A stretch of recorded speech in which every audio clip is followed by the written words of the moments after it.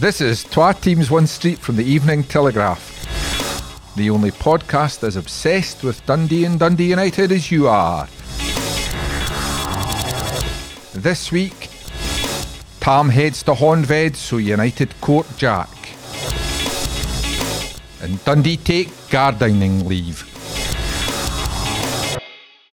Hello and welcome to this week's edition of Twa Teams. And we're back to a full complement because, well, I'm assuming you were on holiday, or were you away on a secret mission, Alan Temple? Can you not tell by this beautiful brown colour and my summer pastels? Absolutely, yeah. You maybe just fell in some sewage on the way in this morning, I don't know. That's the kind of life I live, clearly.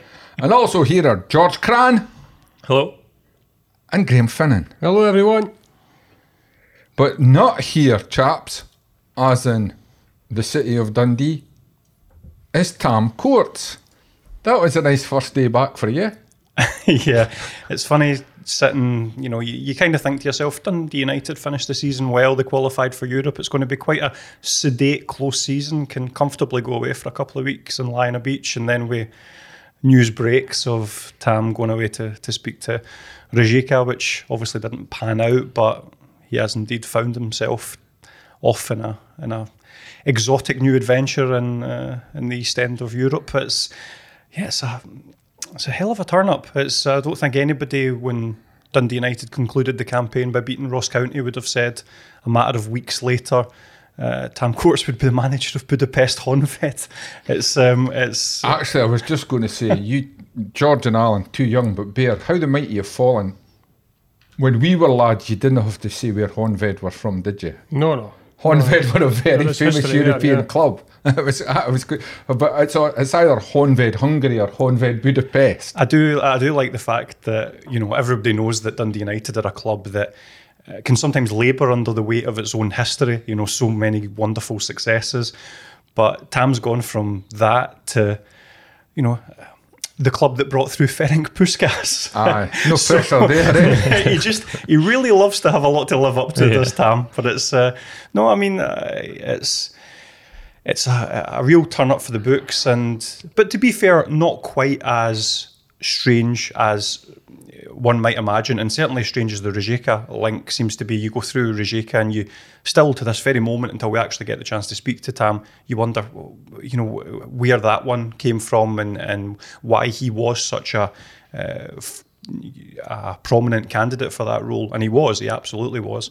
But the Budapest Honved role makes far more sense. The sporting director there is a guy called Chris Docherty, who actually succeeded Tam Courts as head of tactical development at Dundee United prior to moving on to Croatia and then on to Budapest Honved. So there's a connection there. They remain really close. So he's got a team around him there. He's got a familiar face, and it's not quite as random as certainly looks like from the outside, but it's certainly a big task for him. They finished 10th in the league last season. They're a club with the weight of history on their shoulders, so he's certainly not taking an easy job, and leaves Dundee United looking to what's next. Yeah, and Bear, I looked at a wee bit, not too. I didn't get as far back as Puskás, but I did wonder about him. But what I did look at was, I think, their fall to 10th in their own division, which is way too low, and it will be for their fans, has come in the last couple of years. Mm-hmm. They were still qualifying for Europe 2 or 3 years ago. And a bit like, again, going back to when we were lads, first with Dundee in the 70s, then United into the 90s, fans remember that and fans expect. So he's taking on a pressure job, isn't he? Mm-hmm. No, absolutely. But it's probably a good place for him to start, Tam. If you're going somewhere where a team has been doing particularly well, George, I think you sing The Only Way Is Up now. Yeah, exactly. If you're going someplace where the team has been doing well, and it can be tough, because fans will expect that success to continue. Now, it'll be interesting to see if Tam can work the magic. I mean, his reputation certainly isn't damaged by Dundee United, his spell at Dundee United. In fact, many would say it has been enhanced by what he did at Dundee United. So, yeah, I mean, it's quite a mind-boggling switch, and his career path, if you look at it, is from Kelty Hearts to the Academy at Tannadice. Kelty Hearts in the juniors, yes, to the Academy at Tannadice, into the top job at Tannies in terms of the footballing position as the manager, or head coach, if you like to call it, and now going abroad into one of a club that's steeped in history in Hungary. What an opportunity for him. And the good thing is he has connections there, as we've already seen. I'm really looking forward to, and hopefully you will get an interview with him, Alan, and get a chance to speak to him, and hopefully he will reveal exactly, the thinking behind the move, and just what he's. Alan's writing as we speak. Yeah. Tam only does face-to-face interviews in Budapest. No, exactly. No phone. Exactly, but it's just a great opportunity for Tam Courts to go and expand his knowledge of the game, and and for him to sort of get his name out there within the European circle as well. If he does well there, what else is on the agenda for Tam Courts? It just seems an upward curve at this moment in time, and good luck to him. Yeah, and George, when we were speaking about Tam Courts possibly leaving for wreckage of Croatia, I think I got the pronunciation right there. Turning their fans right on this podcast. We made the point that, strangely enough, and we've used that very word several times over the last year, as United climbed to fourth in the league. Not all United fans will be sad to see him go, because he didn't have, I think he had the majority on side, but there was certainly a reasonable number who wanted to see better performances on the park. But if you're looking at it from afar, he took a team that finished 9th to 4th and got them back into Europe for the first time in 10 years. That's the kind of thing that clubs that want a resurgence look at. Yeah, a club like Honved, who were 10th last season, they're looking to get up to the kind of European spots. So I think for him personally, it was a good time to make the move, because his CV looks really good at this moment. He's had 1 year as a senior manager, and he's finished 4th and got European football for a club that hasn't been in Europe for a decade. And in a league that had a European finalist as well, so that always helps a bit too. So I think it's sometimes you have to strike while the iron is hot, to chuck in a crap cliche, but because you know how much I love that was my job. And go for it. I think from a United point of view, it's just what seems to happen now. That's 3 in 3 years, and the club continues to move on and progress. Robbie Nielsen left after obviously the pandemic came in, but they won the league. They came up, and then they came in. They won the league because the pandemic. Dundee were going to go on a great run in the final quarter. No, United had already won it. And then Mickey Mellon came in, steadied the ship, and disappeared. And did a better job than a lot of fans gave him credit for, because it was their first season back. Exactly, and it takes time for a club to get from the Championship up to the position United are in at the moment, but they've done it in just a couple of years, and they've done it with, usually if a manager leaves, it's a bit of upheaval, but the system they seem to have in place doesn't seem to be affected too much by a manager disappearing. I think that their feeling is it looks good for them, because they've basically developed Tam Courts into a first team manager, and he's moved on to a good job in Europe. Now they can look for the next man. And talking of which, Alan, the king is dead. Long live the king, whoever that may be. Tony Ashgar has said a couple of days ago that they have a preferred candidate. I wonder who that is. It's the worst kept secret in Dundee, isn't it? No, it's Jack Ross. If Jack Ross... Or traitor Jack Ross, as Bear and I call him. He was just waiting for the right job in Dundee. Don't be salty about it. His microphone's gone off. It's if Jack Ross isn't the Dundee United manager by the time the club report for pre-season next week, then something has gone horribly wrong that is unforeseen by both parties. I should stop you there, Alan, and point out, given our predictions in the last 2 weeks while you've been away, if Jack Ross isn't the Dundee United manager by the end of this podcast, or someone else is, we'll just be relieved. I was going to say we've had a nightmare. Sean Maloney. We had We were right about Tam Courts leaving last week, but wrong Well, country. we're all about 900 miles away. I was going to say I was listening. I was lying on the beach listening to that podcast where you spent 20 minutes talking about Sean Maloney, No. and then 5 days later I'm thinking, Christ, what a waste of my time that was. But hey, no, listen, things change in football. Things can change fast, but I wouldn't envisage things to change sufficiently fast to Kai Bosch, Jack Ross to Dundee United. I think he's keen. The club are really keen, and he's a really good appointment as far as I'm concerned. He's experienced with big clubs.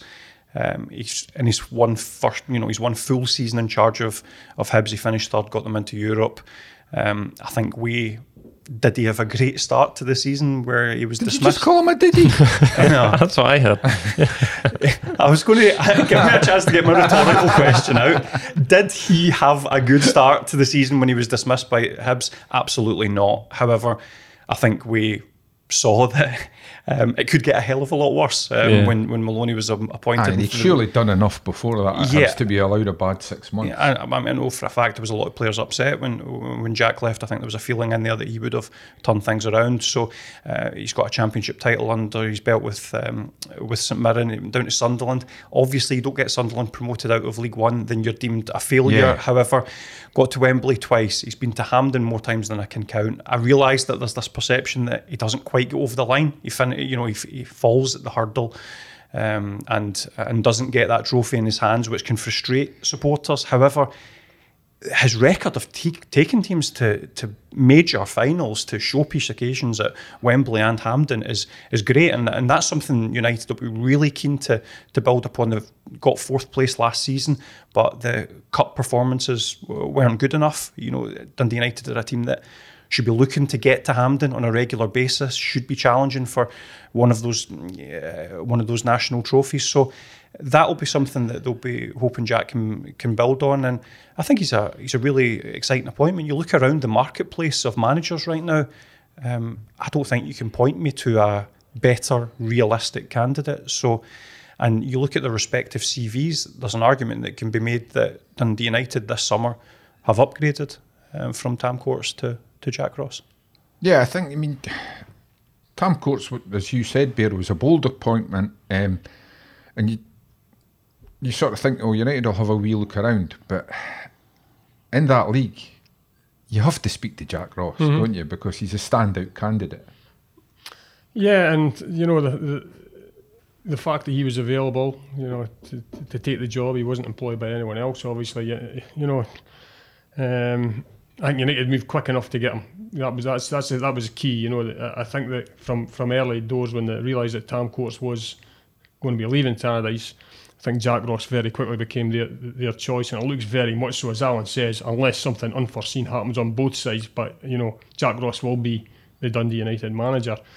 And like Alan says, you could be regarded as an upgrade. I think the problem Jack Ross has is, well, Tam Courts maybe didn't play a standard of football that many at Tannadice would like to see. He's managed to get that team into the fourth spot, into Europe, and that level of expectation will continue next season. Yeah. So that's a harder job taking over Dundee United this summer than it was last. That's the bar that has been set by Tam Courts, and it's a very high bar. There's going to be a lot of challenges there for Jack Ross, and you just wonder if Jack Ross will be working under the same, not restrictions, I would say, but the same template, and I imagine he will be. Tam Courts was in the job, and he was tasked with bringing through many of the academy players. Will Jack Ross be tasked with doing exactly the same and expected to produce the results the way that Tam Courts did? But I'm sure he can do that. And as Alan says, his record, especially for getting to finals, is and getting good league positions is terrific. And Alan, I'm going back to you were speaking about him, but you're saying maybe sometimes he didn't get over the line. But here, let's be honest, unless you're manager of Celtic and Rangers in this country, how many managers do actually get over the line in terms of getting silverware in their hands? There isn't really that many. I've got to say as well, Jack Ross, he knows his city. As a kid, he spent a couple of years here at a team. Well, he was at Dundee. He also spent with Neil McCann as he a also youth player. spent a couple of years on the books of Lochie United when his career part-time. No disrespect to Lochie United, but he fell out of the senior game. but forced himself back into it again. And he's had to do a similar sort of thing in management as well, I would suggest. So, yeah, he's got that desire. I think he was hurt by what happened to Hibs, and rightly so. And I think that'll have, that might give him a wee sort of spur to sort of show what he can do at Dundee United. So it will be, when it comes, an exciting appointment, and I think the fans can be quite happy with it. Just to touch upon the, that failure to go over the line and win trophies. This is a conversation I've had with, a few people, particularly when he was coming in for heavy criticism for not getting over the line with Hibs. And it's such a strange quirk of football sometimes that you can get more criticism for reaching a final and then closer you get to success. and then not turning up for that final and not getting over the line than you would if you got knocked out in the fourth round. It's such a strange... Lose to Rangers and Celtic 4 times in the league, nobody bats an eye. Lose to them in a final and you're a failure. I mean, don't get me wrong, there are games they should have, under Jack, should have done way better, and they shouldn't have lost in pretty much exactly the same manner to St Johnstone at Hampton so many times. That showed a lack of tactical fluidity. It didn't seem to learn a lesson. So there are criticisms there, but it's something that forever baffles me, that a manager can be pilloried for being perceived as, I'm going to use other people's words, a bottler when it comes to getting to Hampden and Wembley. It's nonsense. You don't get to showpiece occasions if you're a bottler. You lose way earlier. You don't make it to those matches. So it's a strange thing that Jack's come in for so much criticism for just falling at the final hurdle, when so many other teams, by definition, every other team other than 2, don't even reach that final hurdle. Yeah.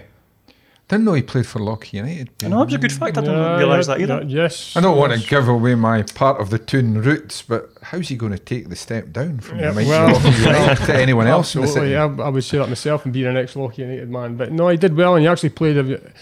Lochie United got to the semi-final of the Scottish Junior Cup in 1996. I think the game was played at Tannadice. May have been against Camelon, I can't remember, but Lochie United, he played in that game and lost 2-1. Another losing final. Nightmare. Here's one for was the great Davy Martin manager then? Davy Martin was the manager. I'm sure he shouted at the final whistle, it was Jack Ross's fault. Well, you'll not be surprised to know that I've spoken to Davy quite a lot in the recent couple of weeks, past few weeks. And we were talking about that semi-final, and he reminded me that obviously Jack played in that game, but he said Jim Smith. He said he got sent off after about 20 minutes. I know. He says, cost us that semi-final. And Jim Smith was one of the nicest guys going, did a great job for looking at former Dundee player. Dundee. It was something, it was an off-the-ball incident, but it was something Jim Smith never ever did in his career. But he did it that night and the referee spotted it. Didn't need VAR. He was off the park. Jim went on to join the police, so I would just like to say, Jim, I don't hold you responsible in any way. It was a bad decision by the referee, if you ask me. But back to United, George. Something the lad said there, and I'll put it to you just because you haven't spoken for a few minutes. There's no ulterior motive here, but the fact United have managed to make it clear that Jack Ross is the man without saying anything that's going to tie them to that, is that a lesson for other clubs? Like, don't say you've got 5 on a short list and he's one of them, when he is the standout candidate. Yeah. I mean, he's still to be appointed, so... I guess so. But they never...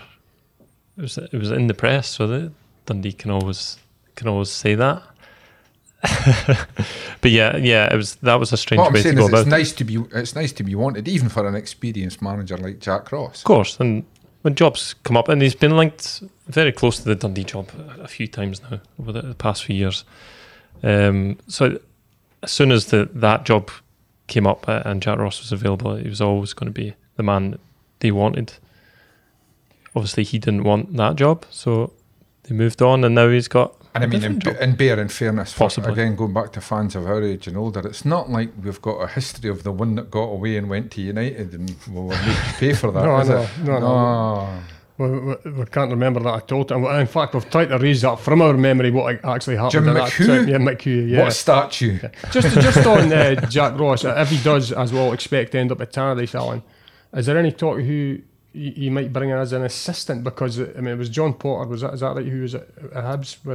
He's been close to John Potter. He's previously worked with James Fowler, he's previously worked with Craig Right. Sampson, although I wouldn't expect that to be the case because Dundee United have only just appointed Craig Hinchcliffe as a goalkeeping coach. But I don't think there'll be a dramatic turnover in staff because in one of these strange twists of fate that you get, Jack Ross attempted to take Liam Fox to Hibs last summer. It was very, very close to being a done deal to the point where I think most people at Hibs expected to see Liam Fox turning up for pre-season training.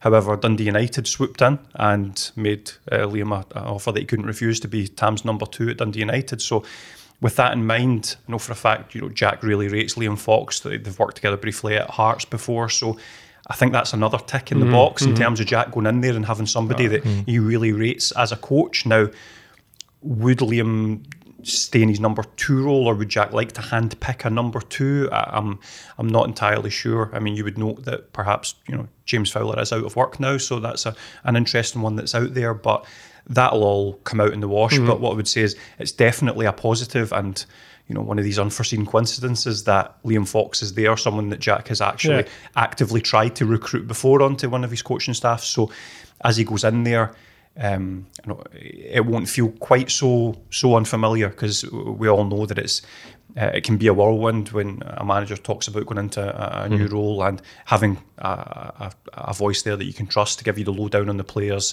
tactically how you were working, the way things can perhaps develop. That's going to be a godsend on day one. Again, should Jack Ross be the man that walks in on day one. And rounding up any other business at Tannadice, Alan, is Ian Harkes just the slowest writer in the world?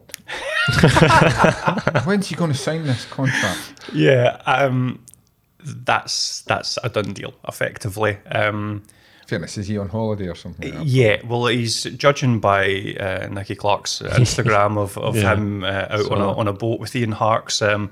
I Could have been the Swanee Ponds. I was going to say, it didn't look like the ferry. So I think they're probably still on holiday, and I would be. I mean, I wouldn't say this definitively. I certainly wouldn't want to, scoop Dundee United's announcement. I would be very surprised if that deal hasn't been signed already. However, football clubs have priorities of things that they maybe want to announce and when they would like to announce it. And when you're in the process of recruiting and then potentially announcing your new manager, you maybe don't drop out one of your marquee contract renewals at that time. So it's no cause for panic. That's a done deal effectively, and it'll be announced when it's announced. That's one that Dundee United fans can be relaxed about, and it's one that they can be really happy with, because Ian Harkes, I know he's one of these players that can sometimes divide opinion a little bit. I'm not sure if it's kind of the way he can sometimes come across as slightly languid, sometimes maybe doesn't affect every aspect of the game over the course of a 90 minutes. But in terms of big moments, big decisive moments, the winner in the derby, the goal at Celtic Park that got the draw, he got a Player of the Month last season, winner against Aberdeen at Tannadice, big goals, big moments. And I think when he was missing in the team, you saw what Dundee United lose when Ian Harkes isn't there, in terms of that ability to break the lines and play killer passes and find little pockets of space in attacking midfield. Exactly what they were missing when it got a little bit stodgy, a little bit impotent at times towards the end of the season. Yeah, I was going to say, I watched France-Croatia the other night, and anyone that bemoans the lack of a 40-yard defence splitting pass from Ian Harkes, go and watch France's midfield in that game. Sideways and backwards. They wondered why they didn't score. They've got two of the best strikers in the world, and the past their centre-halves, their midfield. Ian Harkes, by carrying the ball, like you say, breaks the lines. He takes the ball up into an area of the pitch where if something comes off, it's a goal opportunity. Yeah.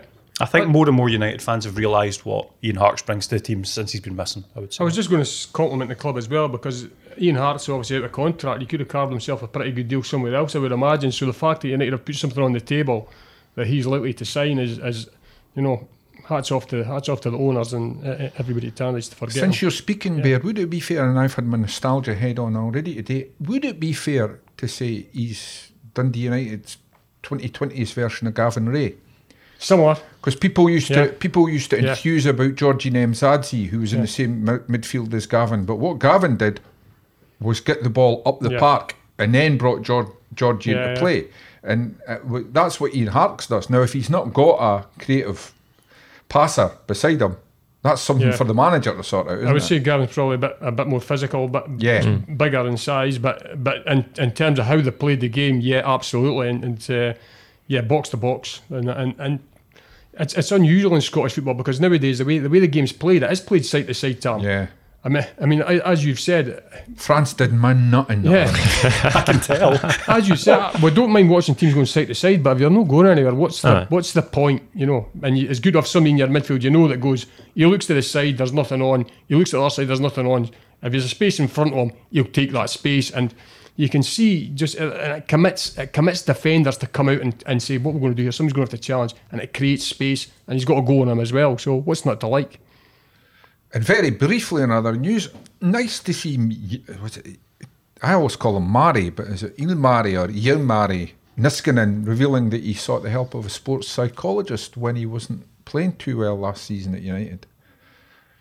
Yeah, so that interesting because he looks like he doesn't look like a boy that would need a sports psychologist because every time he plays with an absolute smile on his face, the lad. I'm not sure if it was because of the fact he was actually having to play it right back for most of the season rather than as a right winger. But no, seriously, yeah. But yeah, it seems good that he comes out and says good that. that he's able to say that, and you know, it seems to have worked for him. You know, so it just shows you what goes on behind the scenes. It's not all about just stepping on the park on a Saturday. I would also say that it's a real testament to whoever the member of the Dundee United coaching staff is that suggested that to him. Ilmari didn't actually mention who that was, which is understandable because he actually references the fact that Dundee United coach also sees that particular sports psychologist, so obviously he wouldn't want to kind of breach confidence in that regard. But whoever it is that's in that Dundee United backroom staff that maybe saw that a player was a little bit down, wasn't himself around the club, and made that suggestion and was switched on enough to say, listen, you might benefit from this. That's fantastic. That's absolutely superb. And in 2022, that's exactly what we should be doing. If a player's not himself, you don't shout it out of them. You kind of get to know them and get to know what actions might help in that regard. So the more of that, the better. And yeah, kudos to Dundee United's backroom staff for being switched on enough. And if that's the kind of thing that they're doing with every player in terms of keeping an eye on how they're getting on and how they're feeling, that's just absolutely to be commended. Yeah, I mean, I must admit, I don't know exactly how it came about, but the one thing that did occur to me, I might have said to him, son, it's your first season, calm down. If you feel like this, after 18 months, 2 years in the Scottish game, yeah, because it's worthwhile. But I did wonder if it was slightly premature, not from the point of view of the help you could get, but just a word saying him, it's your first season. Yeah, just settle in. He definitely beats himself up a lot. Uh-huh. When you look which at his might be a reason to accelerate that. You look at some of his interviews, and he's very candid in assessment of his own performances and his own faults, and that is helpful at times if it drives you on to be a better player, having that realistic assessment of your own game. However, I'm not a professional athlete, I don't know, but I'd imagine it can also be unhelpful in the sense that if you're beating yourself up too much, then there will be a negative aspect of that. He needs to accentuate the positives, and although his season wasn't perfect last season, there were absolutely positives to build on. He started off really well though, didn't absolutely. he? That's probably part of it. Yeah. Really. And he wasn't helped by starting off as a left winger and coming to the club as a left winger, where obviously your numbers are going to be a lot better, and then playing left wing back for the remainder of the season. So, there's for a man settling in a brand new country, there's a lot of mitigating factors. So, yeah, if he's listening, don't beat yourself up too much. No, quite right too. Now we'll move on. Right, I think maybe before we cross the road completely, we can stand in the middle of Tannadice Street and look at both grounds. Nice to see Jim McIntyre back in football, a big favourite at Dundee United as a player. He won't be remembered well as a manager at Dundee, though I have to say his short time at Dundee, I was very impressed by his thinking. It just started badly and it never recovered. But it's nice to see him up at Cove, replacing another ex-Dundee manager, Paul Hartley. Why do they all get good jobs after they leave Dens, Spear? Yeah, I think it was a thankless task from Dens, but he took the gig, Tom. Yeah, He was up for it. I think when he came in, he knew it was a salvage operation. I mean, you had a look at he had a month or so, or a couple of months with the squad. He felt that they weren't strong enough and made a huge gamble and was given the opportunity to make a huge gamble, to be fair, by the board and go and bring in so many players. I mean, George will probably be able to tell me how many it was, but it was a complete new team almost, and it failed to work. In fact, there is a case to say that they actually got poorer after that. At that point in time, things disintegrated a wee bit, as we've seen all too often when Dundee have been in the top flight at times. But yeah, you're right, he is a good manager. I think he's proved that, and it's good to see him back in the game. And he's at a good club. He's at a good club where plans to go full time in the next couple of years. There won't be a huge weight of expectation upon him up there, but he will be able to. He is working in the division. Cove has been sort of, everything has been promotion, league titles. It won't be that, but success will be if he keeps them in that division next season. And I wouldn't bet against him, Tom. No, definitely not. But George, moving to Dundee completely, and moving seems to be the word. Gardyne Road, here they come. Big move. Pretty much moving out at the ends for the work match days. Yeah, pretty much. And I popped up to see the new digs yesterday, and it's really impressive. I think it's a big step forward for the club. John Nelms called it transformational, and it's when you see it, it's difficult to disagree. It's a shame to see them leave Dens Park because of the history and tradition, but it's feeling its age now. Obviously the offices and all that sort of stuff, and the changing rooms and everything's in the main stand, and it's a very old building now. Is part of it, to be quite brutal, an aesthetic thing, a fashion thing? That I saw John Nelms mention, the players report to Dens and get bused to training and stuff like that. And really, in real world terms, so what? It's only a 10-minute journey. It's only a 15-minute journey. But the bottom line is, you have to live in the world you live in. If you're trying to sign a player, players these days like to go to the training centre from Manchester United, Liverpool, Arsenal, Chelsea, down to Dundee United, Aberdeen, whatever. And it's really... It may be a perception thing, but I think it also affects the players as well. I would say if they think the setup for training isn't as professional as it should be for a team in the top flight in Scotland, then that's going to start to affect them eventually, and grumbles start and all that sort of negativity. You don't need that. And it's not, managers will tell you, never give players an excuse. Yeah. And bringing in a new manager, it's a kind of new start, and Gordon Strachan's obviously making more of an impact on the first team match. I think this is part of it. I think he's maybe been in John Nelms' ear and saying this isn't, for a modern football club, the setup of not having a dedicated training place for your team isn't up to scratch. And the players having to come into the ends and then drive down to Riverside or the RPC sometimes, and then all in their own cars and then all drive back. It's just not ideal. Big thing, they've got lunches back as well, which was a big grumble for all the players last year. Which you'd think it should be a basic thing for a top flight football club to provide lunch for them. Let's be brutal about it, and I include myself when I was that age. Most players are in their 20s, and you would never trust someone in their 20s to make their own dinner. I think so. And there's also the social thing, and you get all the players together and eating together. It's a good team bonding sort of thing. But yeah, I was very impressed. Obviously, the staff have just moved in this week. It's a new open plan office. It's all kind of getting up to scratch. Some of the players were up to get things ready for all the players coming in next week. They're going to start training there next week. The pitches are okay up there, but I think Dundee want to upgrade them to a bit more kind of top flight standard. They're digging up one section of it to put in a new pitch using the same soil they use at Dens Park, the same grass. I assume I'm not a groundsman, obviously I don't know anything about this sort of stuff, but they want to make it as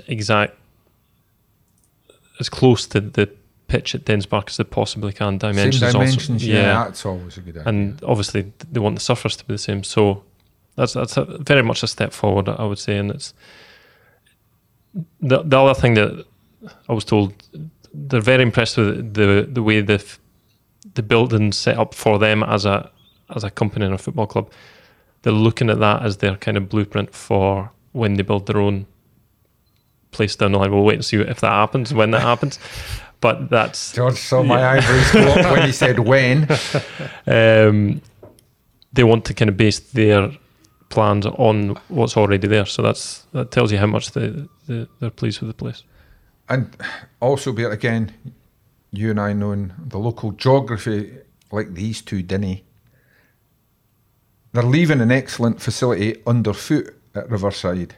They're going to what we know traditionally has always been a much admired facility in terms of pitches at Gardyne Road. The one advantage it's got is just that wee bit inland and a wee bit more shelter. Yeah, exactly. And it makes a big difference, Tom, because we have been, as we have been in tears at training at we'll Riverside when the wind's blowing. Even going for a walk some days is virtually impossible down there, and you just get inland a bit. And they did their best in fairness. The built trees and stuff gave a bit of shelter, but can make a huge difference. And I've played games at Gardyne Road, and as George says, that the pitches are generally good, and Dundee will upgrade them if they're using their own staff to look after them. They've already started, yeah. Yes, and so that will improve.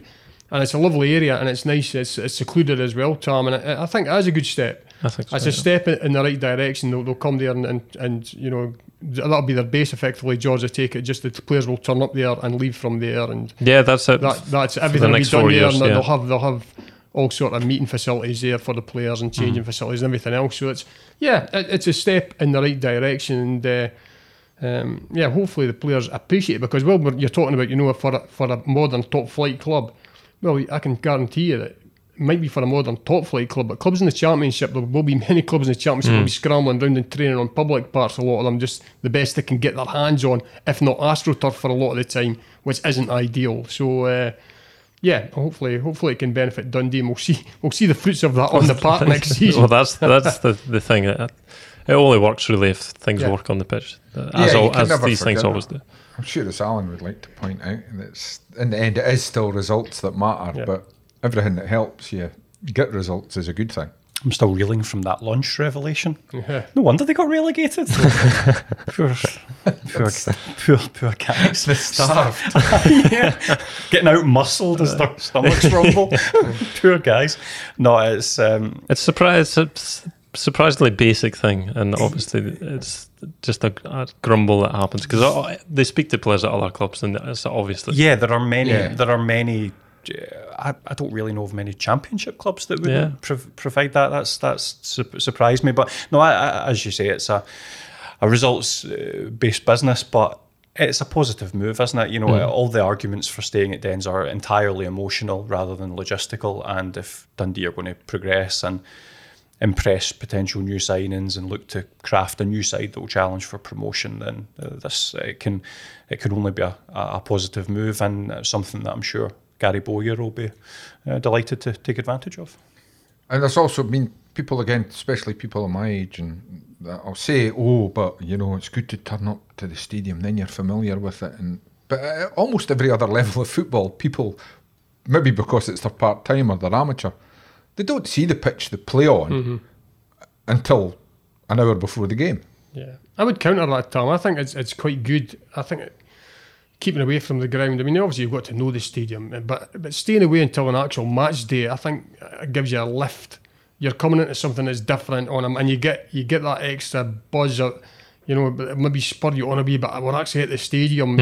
There's something you're not going into another day here. It could be any day walking through those doors.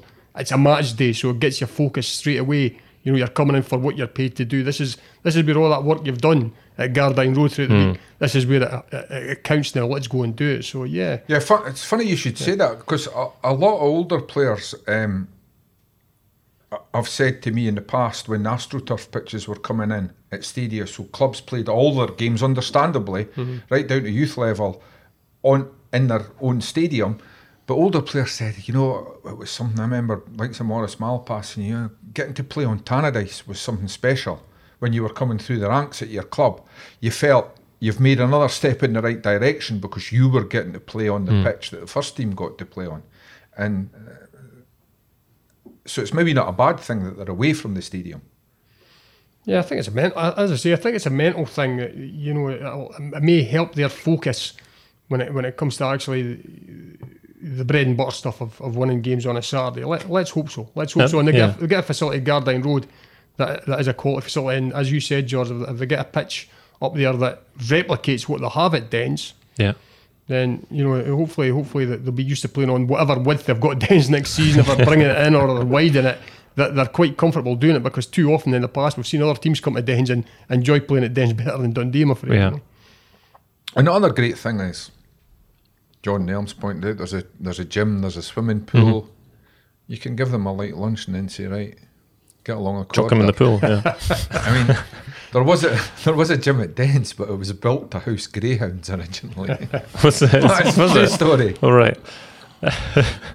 It's a big kind of modern gym, and it just opens up a few more doors for the coaching staff and different things.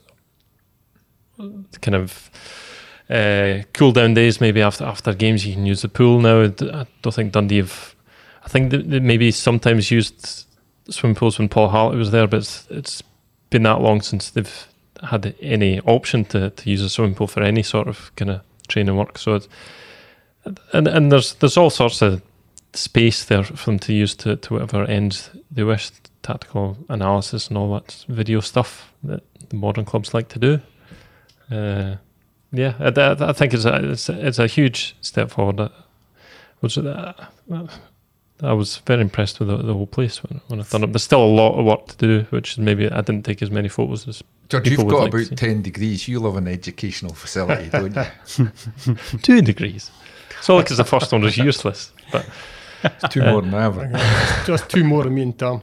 From the tactical and analysis rooms seem an interesting one and seem a particularly important one, particularly when you've got a new boss like Gary Bowyer coming in, because you would assume that managing clubs of the stature of Blackburn, for example, that is something that will have been part of his daily work with his players. One would imagine it's such a big part of management at a high level that of all these things that we're discussing the benefits of, the pitches seem obvious, the gyms seem obvious, but I'm wondering if the tactical and analysis aspect of that, when you've got a manager like Gary Bowyer who'll have no doubt done that sort of thing before, could be a real positive as well.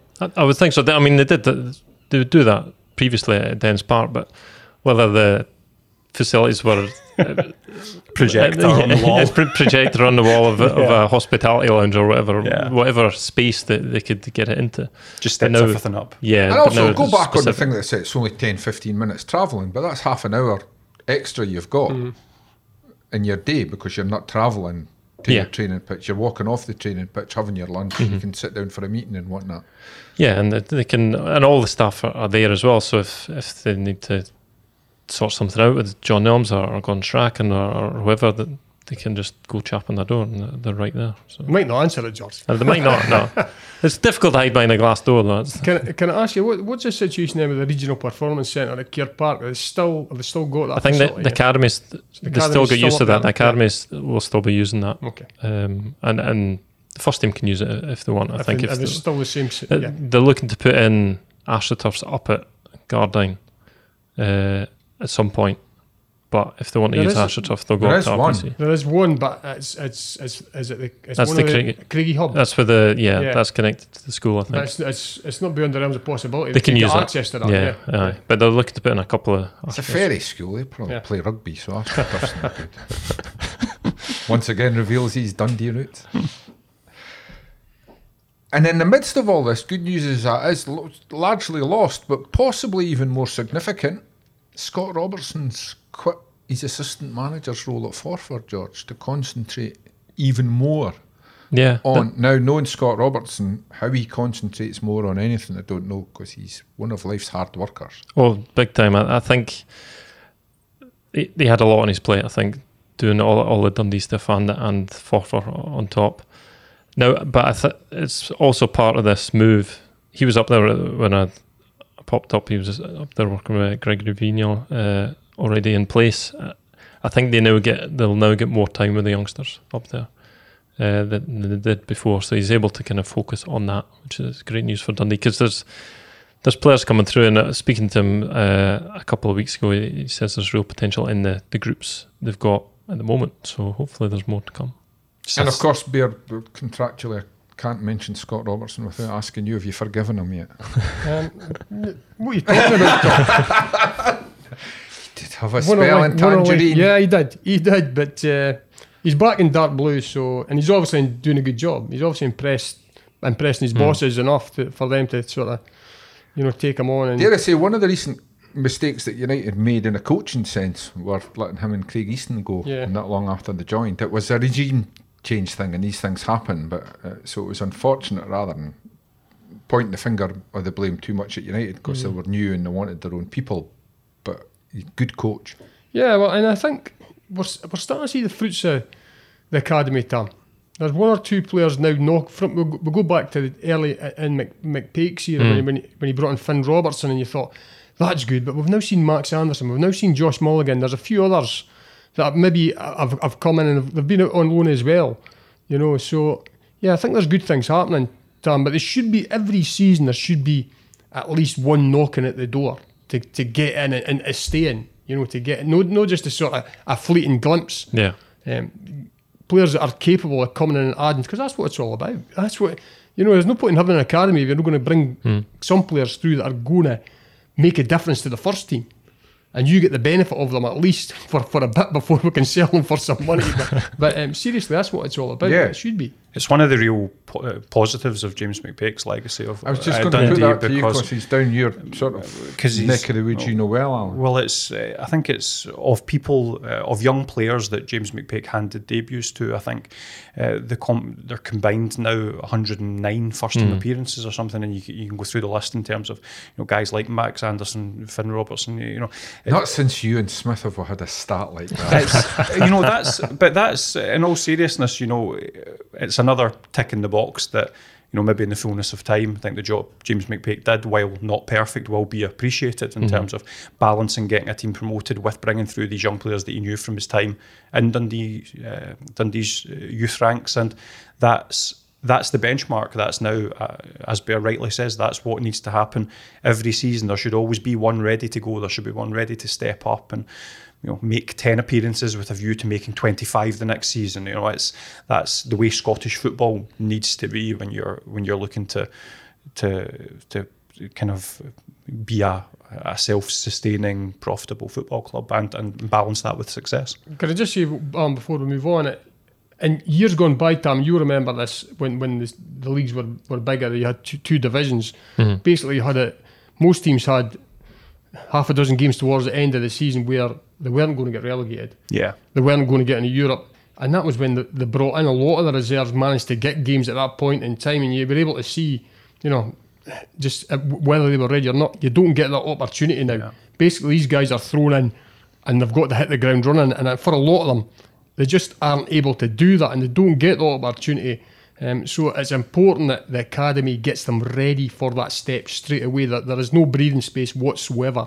You will get your chance, and we've seen that at Dens. The young lads come in and they do get their chance, but a lot of them can't handle the pressure. To be fair to James McPake, he rekindled that. Yeah. Because he knew them from working with them. He had great faith, as Tom Courts did at United. And that worked both ways, Tom. Yeah. They understood that they weren't going to get hammered if they made a mistake on the park. He believed in them, that they could do a job. That's why they were in the team. And, it benefited Dundee, as we're seeing now. And it had been a long time since there was any player that came through. Cammy Kerr would have been the previous one to kind of Kerr and Whiten. Yeah, there's a big gap from them. It's been something that's been missing, that was missing from Dundee, but I think it's very much on the up. On a slight tangential link from the Scott Robertson story, I do have to express some sympathy for another former Dundee player, Gary Irvine, up at Forfar, because we're talking about the work that goes into managing clubs at this level, and obviously the workload that Scott Robertson had. Gary Irvine's another guy that puts in a hell of a lot of work, and when you lose your assistant at that level, no doubt he'll be looking to get someone else in. But for the moment, as he prepares for a new season, as you consider the workload, that because it's a full-time job on part-time wages like clubs like Forfar, and yes, spare a thought for him. It's good for Scott Robertson, good for Dundee, but another challenge for Gary Irvine up at Forfar. Back to first team matters. Let's chat about. Oh, there hasn't been any signings so far, but Den's legend you wrote here, which is a rare moment of accuracy for you, George. Doesn't happen. Jim Duffy has maybe given Gary Bowyer, in my opinion, a message that he needs to know, that there's no room for error. Because I think, as we touched on the other week, last week probably it was, but my memory's not what it was. We've talked about it a few times, Dundee in the success championship. in the championship for Dundee, and it's go Dundee United, Hearts, Hibs is promotion. Anything else is failure. Yeah, and particularly in this championship, I would say when there's no Hearts, there's no Dundee United. There's been Hibs and Rangers in that division. That Dundee are the big club, really. I was chatting with somebody yesterday about who all our favourites for the championship title might be, and I didn't even think who would. Cali Thistle will be up there, but I don't think. Thank God you mentioned that. I was just going to say, Bear, do you think Billy Dodds by the start of the season will have a blister on his finger from pinning up statements like there's no other big club? And hey, I'm not having to go at you. I've done it, but that's all the chat. Yeah. All the chat in this city just now is who should stop them. There's a lot of that, but I can't. Inverness, a good club. Yeah, they are. As much as Dundee fans will hate me for saying it, because they still don't like them. Dundee's record in the Highlands it's terrible. It's terrible. Great. That's right. But it's a mental thing again. Dundee will be regarded as a big club by most of their fans. But I would say Inverness, I would say watch out for Partick Thistle, Ian McCall. They're coming, yeah. Watch out for Morton under Dougie Imrie. I'm not so sure about that. There is not so many easy games to be played. It's terrible. You're not so sure about what? Dougie Imrie? Morton, it'll be tough to beat. Close enough to Dumfries for George to hate them for some reason. You're showing your true colours there, George. Something happened in 1953. Race Rovers have a decent close season. The big good teams that'll be really tough. They had they had a decent spine already, and signings like Dylan Easton that's good arrivals, and they've a decent boss. But at the same time, compare all these clubs we've mentioned. Look at their squad list. Go online right now, look at their squad list and compare it with the players that Dundee have retained from last season. We're not going to sugarcoat things just to spare the feelings of clubs that don't want to be called underdogs. Dundee should win this league at a canter. They should. Well, if we're just talking about favourites, no pressure. If we're just talking about in terms of the bookies' favourites, Dundee are going to be the big favourites. I would say that at least there should be at least as strong favourites as Hearts were, maybe slightly stronger, because Hearts did have Dundee, who didn't quite match up that season, although they still got promoted. But it's just Hearts, a fact of life. Hearts under Robbie, they were a team that absolutely ran over the top of teams in the first third of that season. They ran over the top of teams and battered teams. They did that with United as well. Now it's whether Dundee can do that. Dundee might plan for promotion. Dundee might go on the pitch, but they're not the sort of side that will absolutely, at this point in time, hopefully that will change will go out and absolutely batter teams the way Hearts did, and they don't have a prolific goal scorer in their ranks as it stands. Now to get yourself out of that division, you're going to have to get somebody that is either banging in 15 to 20 goals a season, or you're going to have to get the rest of the squad weighing in. And if you look through the rest of that squad, there's not many goals in them, George. So we're hoping that there may be a bit of recruitment in there, and we're hoping that guys will step up to the plate. We've talked about Zach Grudden before. He scored goals in that division before for Partick Thistle.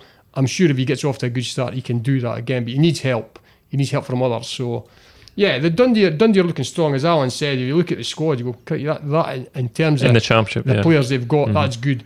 But it still has to win games. It still has to win games, and that can sometimes be tricky. And Alan, Bear's point there about Hearts starting well, it's the benefit that you get a few points ahead. You put yourself in a strong position, but you also, in boardrooms around the championship, Partick Thistle last year, if you've got a Zach Grudden or somebody like that at any club, come January, if you're 6 or 7 points off the top, you might sell that player thinking this is my backup plan to get us through to next season. Get a bit of money in from a sale, rather than say, well, we're really pushing hard for promotion here. we'll keep our squad together and hopefully get the financial benefits of promotion. I mean, that's one theory. I don't think it's going to be top of the priority but list it's still, just at the moment. You know, it's a wee benefit. Yeah, no, absolutely. And I think the key... And we've still got another 5 minutes to speak. No, I think the key benefit to absolutely flying out the blocks will be to ease pressure more than anything, because we've discussed that already, and the expectations are through the roof. Dundee, massive favourites. They'll be expected to be at it from day one. And if you can, I mean, to take a comparison to last season, very different circumstances, but just as we're talking about pressure, Tam Courts, when he took the Dundee United job, people were desperate to, a portion of supporters were maybe desperate to give it that I told you so, he wasn't the right man, this was all going to go wrong. Then you beat Rangers, you beat Dundee, you draw against Celtic. That's massive. That takes the pressure off, it lets you play your football. That's what Dundee need, albeit in a different context, different circumstances, but they need fans to be entertained, to watch winning football, to think, oh, deep breath, Gary Bowyer knows what he's doing, this is a good side, and that lets Dundee play their football, gives them a bit of freedom. And if you go into September, maybe 6-7 points clear at the top of the table, which, ambitious, but not out with the realms of possibility if other teams are tripping each other up along the way, as I would expect to happen in the Championship this season, then that's your main benefit of starting well, because it just lets Dundee hopefully play the kind of football and play with that little bit of freedom that Bear talks about, in terms of maybe being able to transform into a side that wins games comfortably, scores goals, and does trample over people like the Robbie Nielsen's successful teams did. Yeah, and Bear, the thing about starting well, it makes it easier if you have a dip. If you start okay and then have a dip, that word Alan used, pressure comes in again. But what I would say, there are various ways to do it. You could rampage through the league like Hearts did and give themselves such a big advantage that, like we've talked about, other teams are almost, by the time you get to Christmas, are looking at playoff spots. They're not looking at the title. Yeah. You could do it the way Dundee did under James McPake and time their run absolutely perfectly when they hit top form around about March period and got in through the playoffs. Or you can do it like Kilmarnock did last season, but just eventually, grinding, wearing teams down. They had to change their manager to do that. Let's hope, for goodness sake, that Dundee don't have to go down that route. But they got there, in the end. And even though it was sort of second last game before they finally achieved it, they did it. And at the end of the day, Tom, it doesn't matter how you do it. As long as they do it, Dundee fans will quickly forget all about that and move on to what's in store in the Premiership in 12 months' time. Last word on that to you, George, because you've met the new manager. In the words of Corporal Jones, is the big thing. Don't panic. I mean, great if he gets off to a great start. If he doesn't, is the big thing. Stay calm. Yeah, and I think that'll be the benefit of having an experienced manager in place. He's I gave you a great chance to say it's a marathon, not a sprint, and you didn't take it. I'm so disappointed. I didn't even see it. But yeah, he's long enough now to know. I think that it may take time for his ideas to bed in, but we'll have to. I'm really looking forward to seeing what his team looks like. Actually, see what changes are made to the way they play and new players coming in and stuff. We may have to wait a little while. I think he wants to see the squad he's got in place before he makes any big decisions on incomings or outgoings. But I think it'd be interesting because, as we said, the squad is largely in place. It needs a bit of work. Interesting to see what he thinks of it, having come in from a different style of football, a different league. Good stuff. Coming next, Scotland are back. Let's get this down on record first. Why Armenia? I can't even say it. Still don't know what it is. Why Armenia aren't rated as one of the top international teams? I'll never know. I was hoping you were going to have a go at pronouncing the names of the scorers and the boys that got sent off that I've written down. Did you spell that right? Bakachian. Yeah. One of them's got 9 letters or something in his name, and he's only got one vowel, and it's an A, which is the second last letter. And actually, that was one of the easier names for the commentator to pronounce. Yeah. But it was. You know what I liked about Scotland? Steve Clarke came out and said, which he often does. He just said the truth. He said, of course we're pleased, but we're not going to qualify just by beating Armenia twice. There's still work to be done. And he went back and admitted, because I don't think I've been as angry watching a game on TV for years as I was watching Scotland against in Dublin against Ireland. They were dreadful. I texted him and said, coach, he didn't fork out the $14.99 for a month of the channel whose name I won't mention. My wife did, I must admit, it wasn't me. It was one of those, if you'd won your last 15 games, someone still had to turn around and say, by the way, boys, this isn't acceptable. It was just dreadful. I think it was more, it wasn't acceptable, it was more acceptable the Ukraine performance because Ukraine are good. Ireland, I think we made Ireland look quite good. 13 more than Nations League games without a win until they played Scotland. Yeah. And they actually scored 4 times. Why they didn't have goal line technology, I don't know. It was horrible flashbacks to the Kazakhstan game of the Alex McLeish reign. That's the last time I can remember watching a Scotland performance where you start to think this is dreadful to the point of almost being comical in terms of just nothing going right and just being swept aside by a team who you look at and go, they're not even that good. No. That would be the only comparison I can go back to. It was such a massive step backwards, and following on from the result against Ukraine. I don't know if this is supposed to be the positivity section, considering we're just off the back of a 4-1 win, but it's those 2 results made it difficult to get too hyped about the win in Yerevan. It's just not an international break that we look back upon with any great joy from my part, certainly. And Bear, I'll bring your goalkeeping knowledge here in. If you were behind that 3-man defence in the recent games, would you be saying, boss, can I get a back 4? Yeah, it was especially if Tierney's not there. It was particularly disappointing in Dublin. I thought, the big disappointing for me over the 4 game was the game against Ukraine. That was a real opportunity, as we saw Wales go and beat them. I think Scotland on their day could have beaten them. I think Ukraine are a quality side, but Wales proved that they were sort of beatable. But the game in Dublin, it's not like Scotland. Defensively, they were so poor. And prior to, they were actually they were very poor in the first half against Armenia on Tuesday as well. They do all over the place. They have looked pretty shaky, and it's not the road their luck in the Armenia game, but against Ireland, a team who were really down on their luck. Could you imagine if Scotland had got their noses in front in that game? The fans would have turned, and it could have gone completely the other way. But it never looked like happening. And we offered Ireland encouragement when it was none. They had none at the start.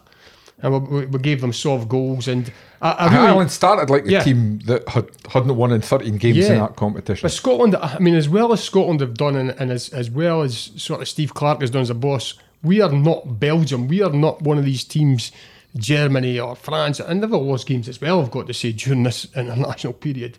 Some of them, we're not one that can go to Dublin and expect to win without turning in a performance. You've got to defend properly first and foremost. And you've got to do a lot more when you've got the ball. And we didn't do that.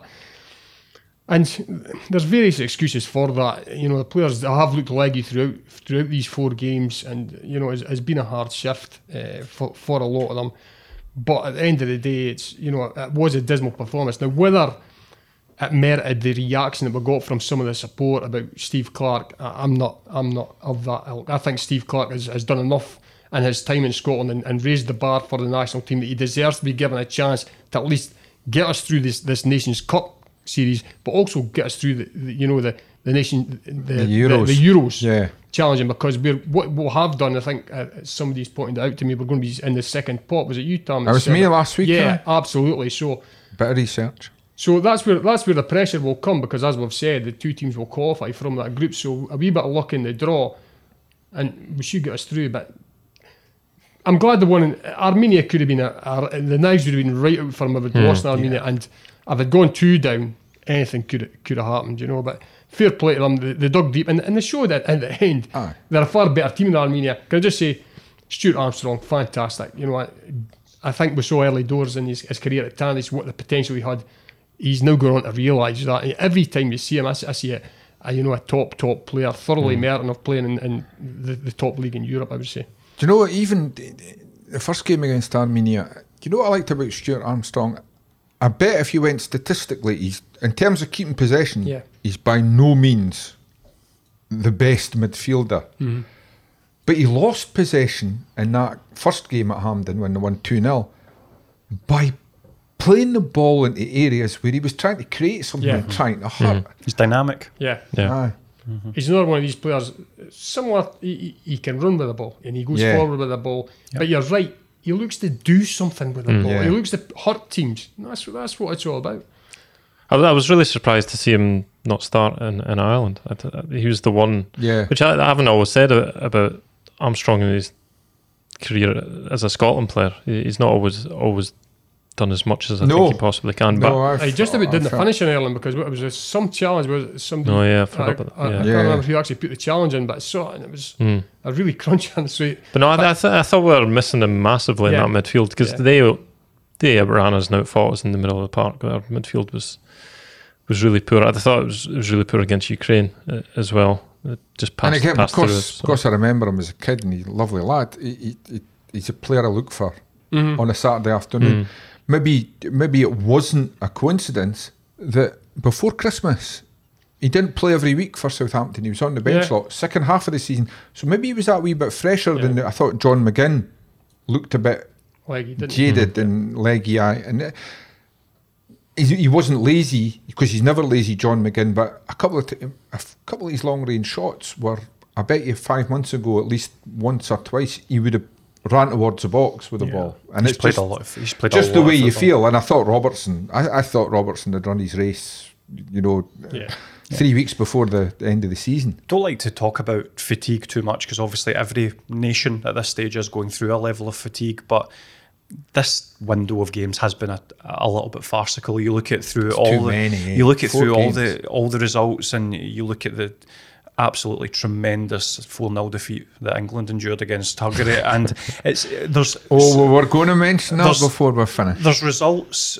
scattered across Europe like that during Yeah. this break, and it's not a coincidence because of this stupid Winter World Cup. We've ended up with a calendar that's just ludicrous for players that are already probably playing too much football, particularly those that are at elite clubs. And I know people sometimes have a split opinion on Andrew Robertson's performances for Scotland, but I think we can forgive him a couple of off nights because the amount of football he plays and the nature of his performances in that Liverpool side, the way he needs to play every single week, God, you would be exhausted. So it's ludicrous that we're playing high-level international football at the end of a season like that. I have to say, were I Jurgen Klopp or Steven Gerrard with John McGinn, I'd sacrifice them potentially for the first couple of games of next season. I'd be saying to them this week, son, I do not want to see you for a month. I do not want you have at least 4 or 5 weeks off, because I think that would benefit them. But then again, Tom, I mean, they've got so many players on international duty. Exactly, aye. How many players is Jurgen Klopp going to have You at have none training? left. Well, it's easy. The formula is quite simple. Bear, pick the Scottish players and give them extra time off, because we need our good players even more. But I mean, just to finish, one of the things that I don't think. Well, you've been a manager at amateur level, Bear, but Very much so, amateur level. first rule of management, Gareth Southgate, when you're 3-0 down at home to lesser opposition, don't take off a striker and put on a centre half in the last 10 minutes. Yeah, he was getting in the neck, wasn't he? Oh dear, what a I mean, it was, the result was bad enough, but once he did that, I mean, the majority of fans were actually leaving Molineux when they were 3-0 down against Hungary. They're starting leaving at 2-0. And then the board went up and Harry Maguire's coming on for the boy Saka. And I think they all rushed back in just to shout at Gareth Southgate. I mean, I know what he was thinking, but he's experienced enough to go, I can't really do that. Yeah. What are? We've just, a year ago we were in a final, and now we're holding out for a 3-0 defeat in the last 5 minutes. That's all we've got time for, but it's good to end on a happy note. If you like the podcast, we'd be grateful if you tell your pals about it, or even better, leave a review or a simple rating on iTunes or wherever you find your podcasts. All that really helps people find Twa Teams One Street, and that means a lot to us. Don't forget to pick up your copy of the Tilly Monday to Saturday for all the latest from Dens and Tannadice, or go to thetilly.co.uk to find out how you can get the paper delivered right to your door.